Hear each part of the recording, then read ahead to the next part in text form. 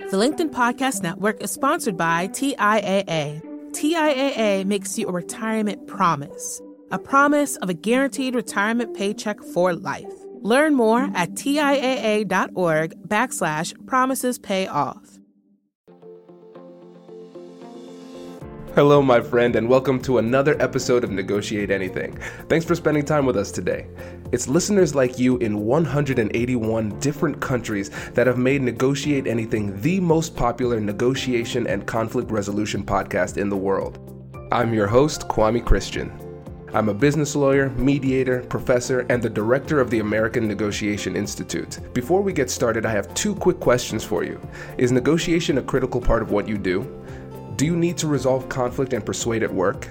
If you answered yes to both of those questions, visit our website to learn more about our negotiation workshops. We've traveled the country working with professionals just like you, and we'd love to have the opportunity to work with you too. Check out the link in the description to learn more.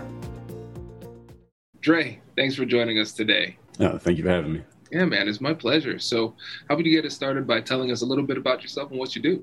Sure, I'll give you a 60-second background. I come from the city of Philadelphia, now live in South Florida. I was always into sports, started playing basketball, finally got around to basketball around the age of 14. Didn't make my high school team until I was a senior, which doesn't sound like you're going to become anything in sports, but I ended up walking on to play college basketball, ended up playing at the Division III level, which is the third tier of college sports. That's not the level that produces the pros, but got out of college with my degree from Penn State and still wanted to play professional basketball. It was a very far-fetched idea even then, but I was able to hustle my way in, make it happen. At the same time, I started publishing videos of my basketball workouts to this brand new website called youtube.com. And that's actually where people started to know me, was from YouTube, funny enough. And it's funny because you do all that work to become a pro athlete, but now everybody knows you from YouTube. So people knew me from YouTube videos, making basketball drills and stuff. And I built an audience there while I'm playing overseas. And then those players, when they learned about my story, that background that I just told you about, they just asked about my mental approach because they're like, that sounds kind of far-fetched, that kind of background to become a pro. How'd you do it? What was your thought process? So I started answering the questions about how I think. And those answers actually became the thing that most people know me for now, which is the mental game side of things, as I call it, or bulletproofing your mindset. And this whole philosophy is called Work on Your Game. And what we do now is we help business professionals, entrepreneurs, and of course, athletes take the mental tools to get you to the top 1% in sports. And we translate how those tools will work the same way in the business world and in everyday life. So that's what I do now. This is great, Dre. This is great. And I love this for a number of reasons. First of all, the resilience, grit, discipline, hard work that you displayed to get to where you are. And then the fact that you've been able to really understand that part of the game to the point where you can teach other people the mental side, right? Because it takes a different level of understanding to be able to teach somebody effectively, especially something that's so intangible as the mental side. So take us down this path, because the majority of people who are listening to this, they're business professionals, they're in the working world, they're trying to figure out how they can get an edge by using the skill of negotiation, persuasion, effective communication, that type of stuff.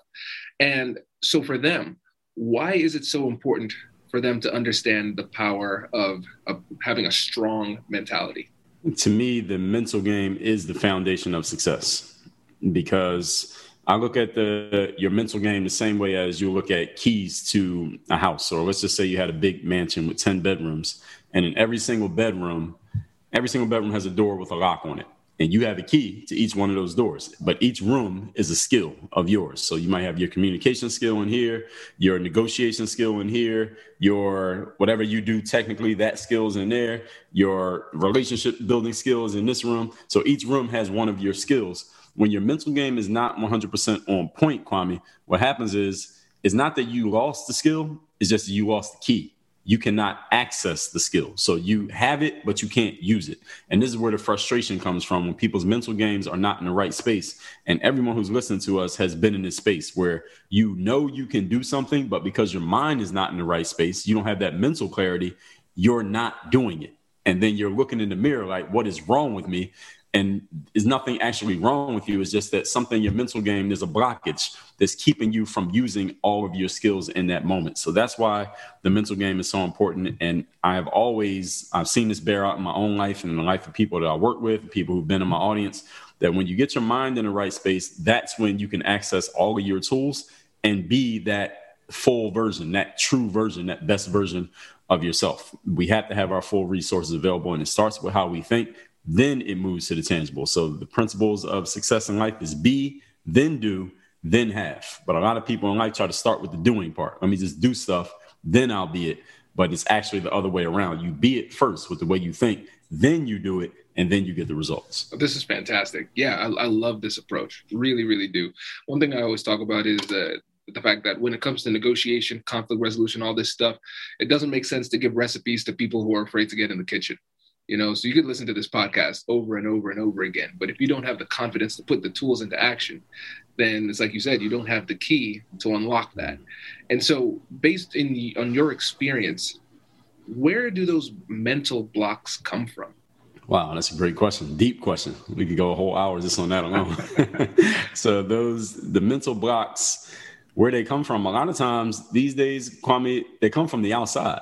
Because now we have these smartphone devices where we can spend our whole day, literally our whole day, if we want to. We got to get away from us, looking at what everybody else is doing, listening to what everybody else is saying, reading what everybody else is writing. And even though there's value in that, I mean, that's how we connected, by using our smartphones and seeing what else was out there. The problem is when we let it get away from us is we stop listening to our own minds, and now we're listening to what everybody else has to say. We lose touch with our instincts. We lose touch with that inner voice because we're being inundated with everybody else's voice. We're being inundated with the externalities. So that's one way that it happens. Another way that it happens is when, based on who we're listening to and what voices we're hearing, we start allowing what they're saying to mean more to us than what we say to ourselves. And one metaphor that I use for people that I talked about in one of my books is the concept of listening through the bones.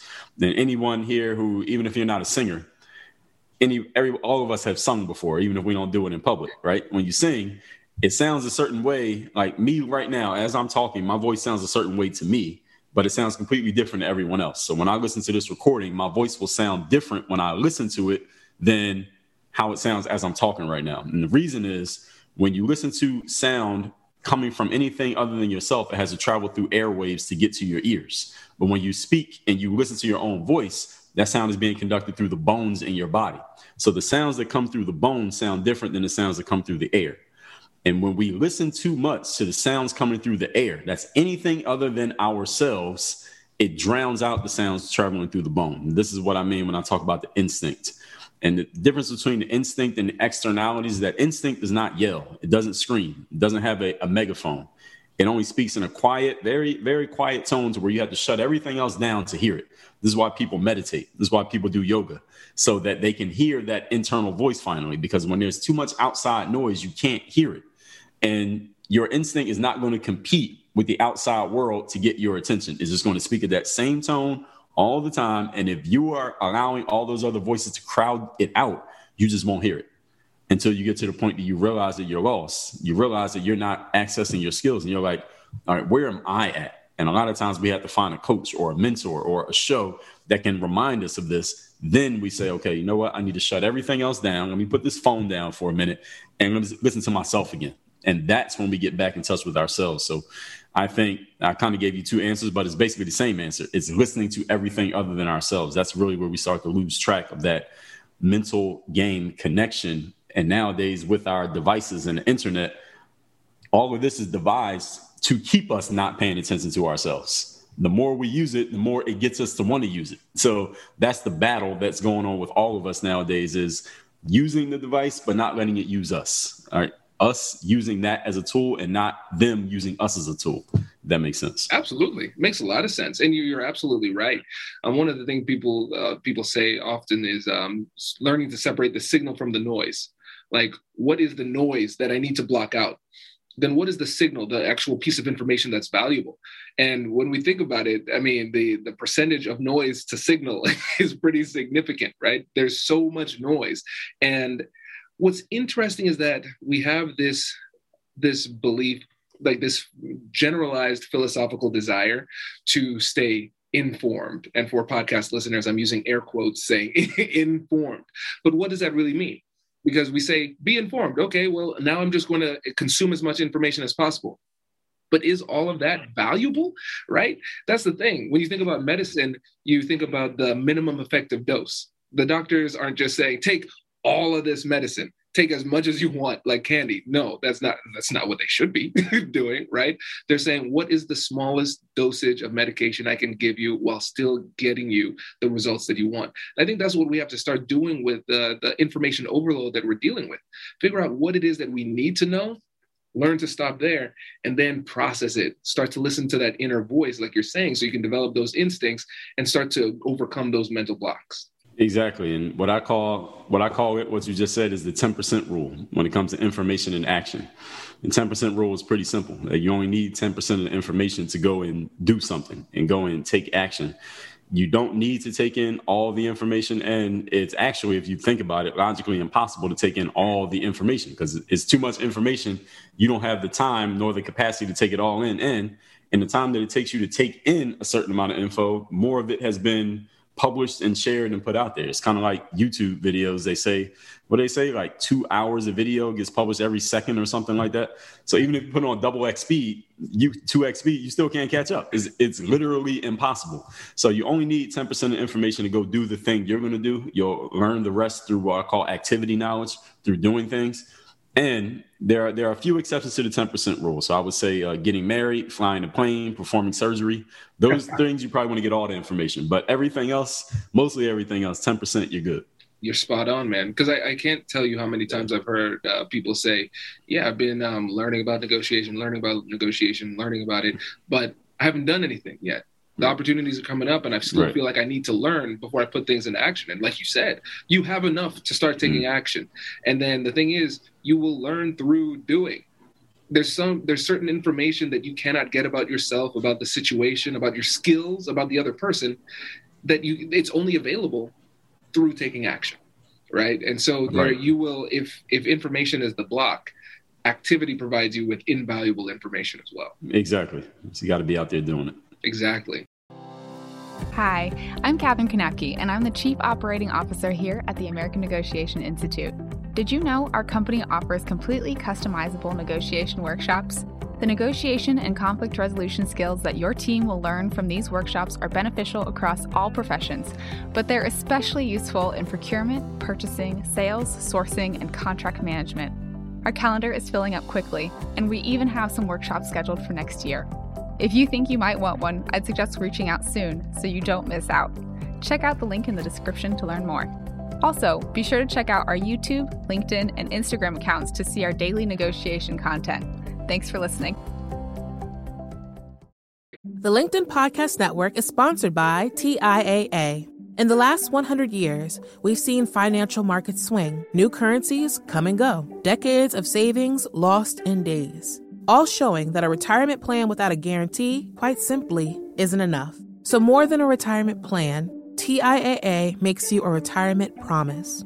A promise of a guaranteed retirement paycheck for life. A promise that pays off. Learn more at TIAA.org/promises pay off. The LinkedIn Podcast Network is sponsored by HubSpot. More to-dos, less time, and so many tools to keep track of. Doing business can be hard, but you don't need a miracle to hit your goals. You just need HubSpot. Their all-in-one customer platform can make growing your business infinitely easier.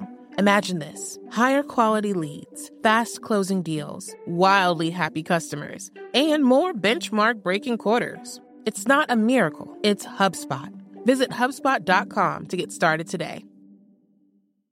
And so one of the things we talk about a lot is confidence on the show. And so I know this is closely tied to the mindset. So I want to get your perspective on what confidence is and how we get it.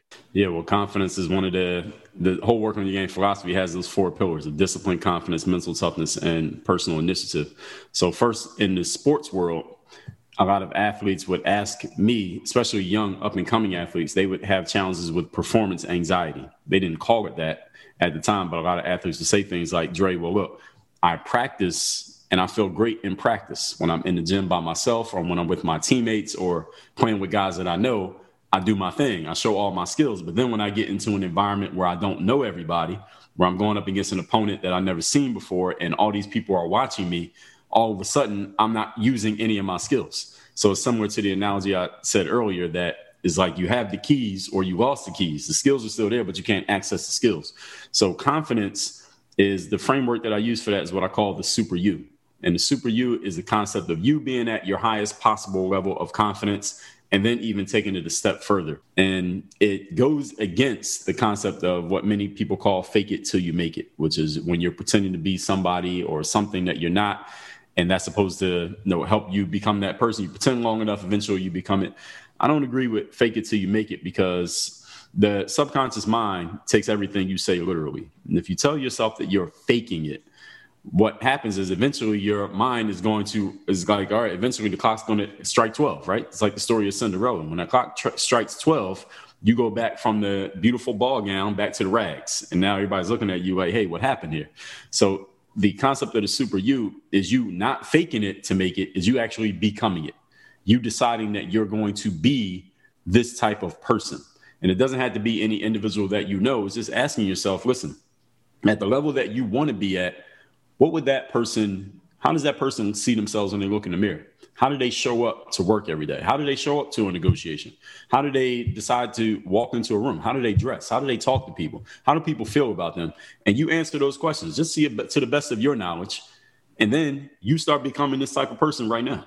And this has nothing to do with, this doesn't even have to have anything to do with what you have or your job title or what kind of car you drive, how much money you make, none of that. It's just the beings. You assume that position, assume the posture, assume the way that you see yourself, and the actions will naturally follow, and then the results naturally follow from that. So that's how I look at confidence and how it's built from the inside up. That's brilliant. Yeah, because when you think about it, who you are is really a compilation of what you do, right? And so if you say to yourself, this is who I am, like what do I want to be? What would that person do in this situation? I'm going to start doing that. Time after time, you start to become that. And what's really interesting, Dre, is that I've recognized, especially in my life, when I start doing this, other people start to see me the way that I want to see myself before I'm fully there, because they're just seeing the external manifestation of this behavior, right? Kwame's doing these things, therefore he is this level of confidence. When I'm not quite there yet, I'm still growing into it. And so there's like a positive feedback loop that happens, because there's going to be the things that you do, then there's going to be the world's reaction to the things that you do. And so if you start to behave in these ways, then you're going to get positive feedback from the world, which makes you feel more confident in what you're doing, which leads you to do it even more. Exactly. And what you just said there is the way that the world sees you is the opposite. They see what you do, and then they assume this is who you are. Where for us as the individual, it's who you are leads to what you do. So the world sees it backwards. And this is why many of us, because we're paying so much attention to everybody else, we think we need to do it backwards. But it's actually the other way. You be it first, then the world sees it, then you do it. The world sees it, and then they assume this is who you are being. So it's just understanding the two different equations. But Absolutely. You just explained it right there. There you go. I love it, man. My degree's in psychology, so I love psychology. I was really into sports psych, and one of the things that they always talk about is visualization. And so when it comes to your methodology and your approach to mindset, confidence, and all those things, what role does visualization play? Oh, it's everything. I was visualizing before I even knew it was called visualization.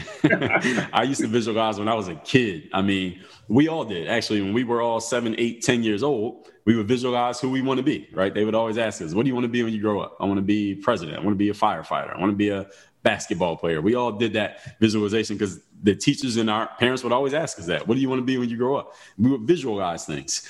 What happens is as we get older and we start living certain things out, that vision it just gets dimmed, and that fire gets put out because we start to face the quote unquote realities of life. And we start to be told, hey, to be more of an adult, to be more mature, we got to be more quote unquote realistic. And usually when people say be realistic, what are they telling you? They're telling you take your ambitions and lower them. All right, they're telling you take your visions and make them smaller. No, I never heard anybody say, hey, you know what? You said you want to make 100K. Let's be realistic and bring that up to 300K. I never saw anybody do that. Realistic always means go down. It always means make it smaller. It means aim for less. When realistic could just as easily be make it bigger. 10x that. Try to do more than what you're thinking of doing. So to answer your question, when it comes to visualizing, it is a huge part of the game for me mentally. There's a huge part of anything that anybody that I work with when we're talking about, especially building confidence or projecting your success, or even what I just talked about a minute ago in assuming the position, assuming the posture of the person that you want to become, you have to see it first. And I think one of the first ways that I really started seeing it work in my life, Kwame, was I was a freshman in college, and I think the book we were reading, I don't know if I remember it, but I think it was The 7 Habits by Stephen Covey. And in that book, if I remember correctly, he had an exercise that said, imagine you're standing outside of your home and you see somebody walking towards you. And they about your size, but they're walking in your direction. And as they get closer, you realize that it's you. But it's you 5 years from now. Now, ask yourself of this future you, what have they accomplished? How do they feel about themselves? How do people see them? What do their friends say about them?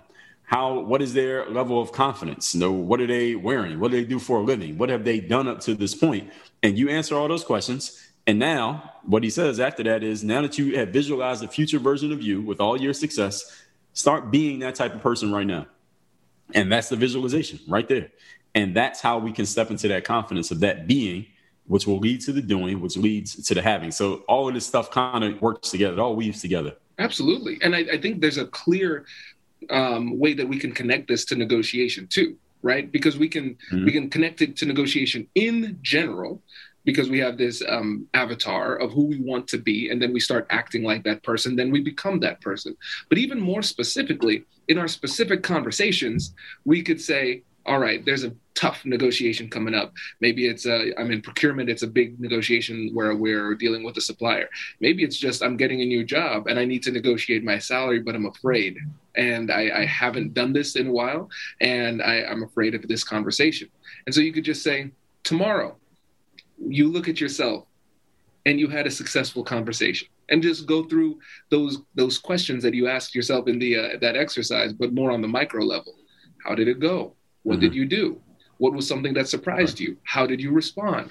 And then you're essentially coaching yourself through this visualization process. Exactly. And just seeing it before it happens. I mean, and remembering at the same time that the mind doesn't know the difference between imagination and reality. So if you can imagine something strongly enough and really connect your emotion to it, you can kind of put yourself in that space today before it actually happens next week. And the stronger you can feel that, the more you connect with it, with the being part. And then that moves into, of course, the actions. You got to do the actions to resolve that cognitive dissonance, to resolve that conflict between what you're visualizing and where you're actually at. And that leads to the result. Absolutely. And one of the things that you said before was mental toughness. It's one of your pillars. And I think when we're thinking about athletes, we can see this person and we're like, man, that person's tough. Whatever it is that they're doing, they're never out, right? They're just always there. And I think it's really clear to see it in sports. Now, when we think about it in the business world, in our interpersonal relationships, how does that same kind of mental toughness manifest itself? It's a great question. I think one of the biggest things with mental toughness is just understanding that no human being is perfect.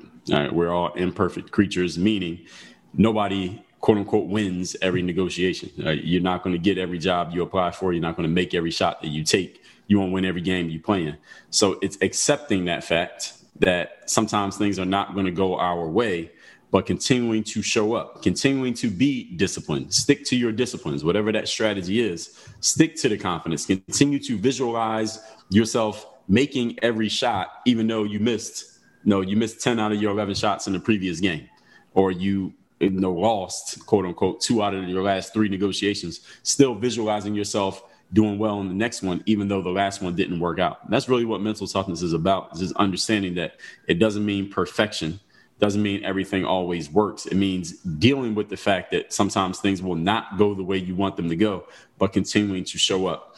And I tell people, Kwame, a lot of times there's a difference between strength and toughness, because strength is what you're capable of. Strength is like If you go to the gym and you see a guy with really big muscles and he's benching, the whole rack of weights, and he's got the big water jug and yelling every time he lifts, that's strength, right? That's all the things that you are capable of doing. It's like somebody with big muscles, you see him walk by, like, damn, that guy's pretty strong. Toughness is what you actually do.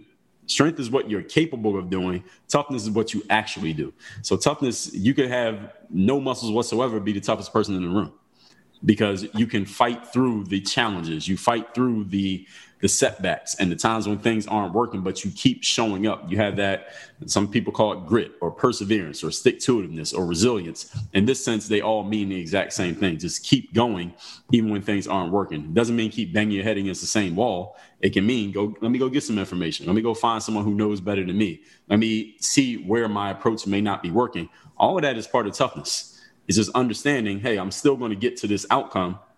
I just may need to change my strategy and change my approach. That is part of toughness. Yeah, that makes a lot of sense. I've never heard that distinction between strength and toughness, but it's absolutely true. It's absolutely true. And, I think there are a lot of people who can perform perfectly, but only under perfect conditions, right? I can do really well as long as nothing bad happens.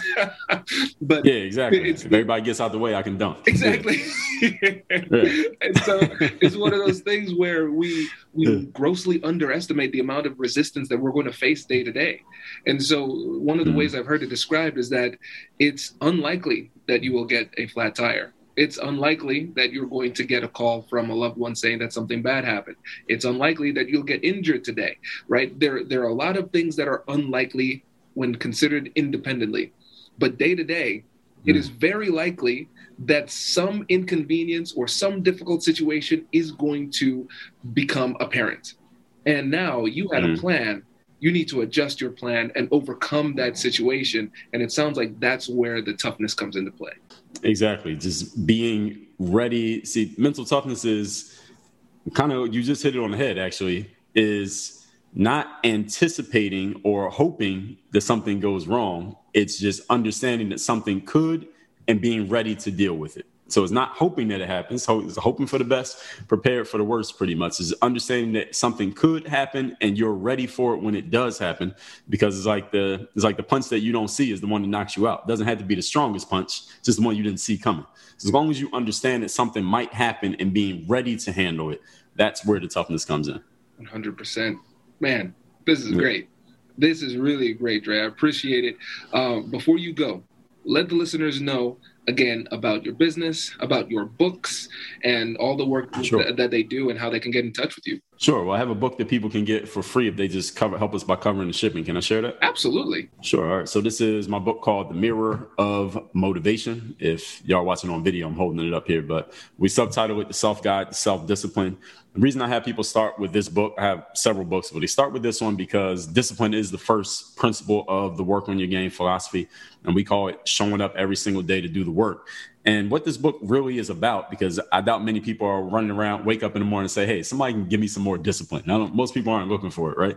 But the thing with discipline is a lot of people spend their lives, as we talked about, asking themselves, all right, I have these goals. What do I need to do? All right, I need to do, let me get this information. Let me do this. Let me try this. Let me take this course. Let me do this thing, this, that.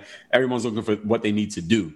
And the challenge is there are some really hardworking people out there who are really dedicated to their goals, who are doing so much work, yet they still can't get to their outcome. And it's not because there's anything wrong with them or their plans. It's because they never ask themselves a key question, which is, who do I need to be?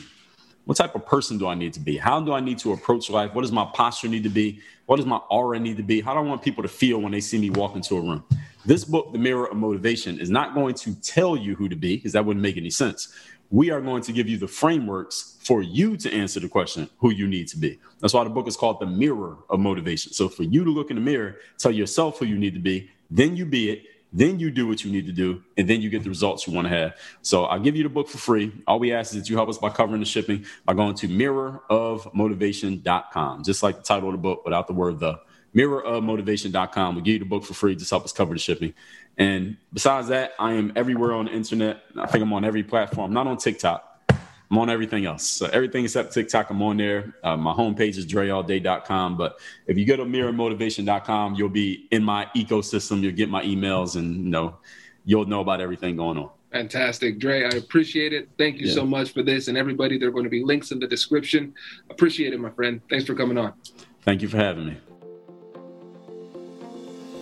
Congratulations! You've just joined an elite club. By listening to a full episode, you're now officially on the Negotiate Anything team. So welcome aboard. What most team members do is they subscribe to the podcast because that allows them to automatically get the latest episodes of the show.